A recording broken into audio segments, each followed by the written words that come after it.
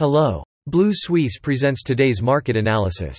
Capital Markets Overview. U.S. stock indexes partially offset early losses and moved closer to flat on Thursday, with the Dow up 50 points and the S&P 500 capping its losses to 0.2% as investors weighed in on a batch of the economy ahead of the Federal Reserve's policy decision next week.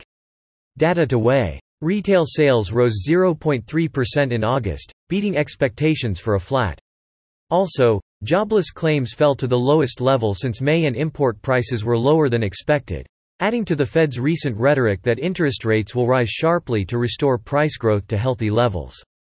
The current market environment continues to weigh on U.S. Treasuries, with two-year yield surging to 15-year highs and widening the inverse yield gap between 10-year and 30-year notes.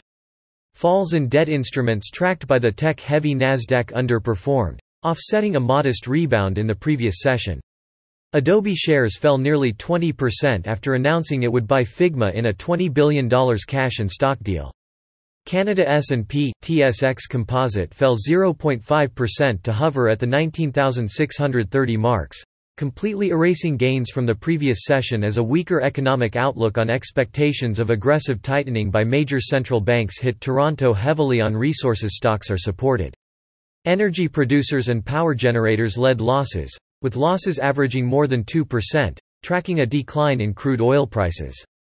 Gold investment fell sharply as spot gold prices hovered at a two-year low, and mining stocks were also in deep red.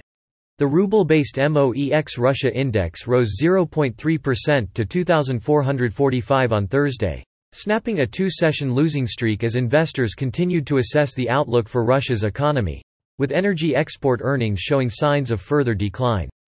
The energy sector closed in the green, underscoring the disconnect between Russian financial markets and their global counterparts as crude prices tumbled and international sentiment soured.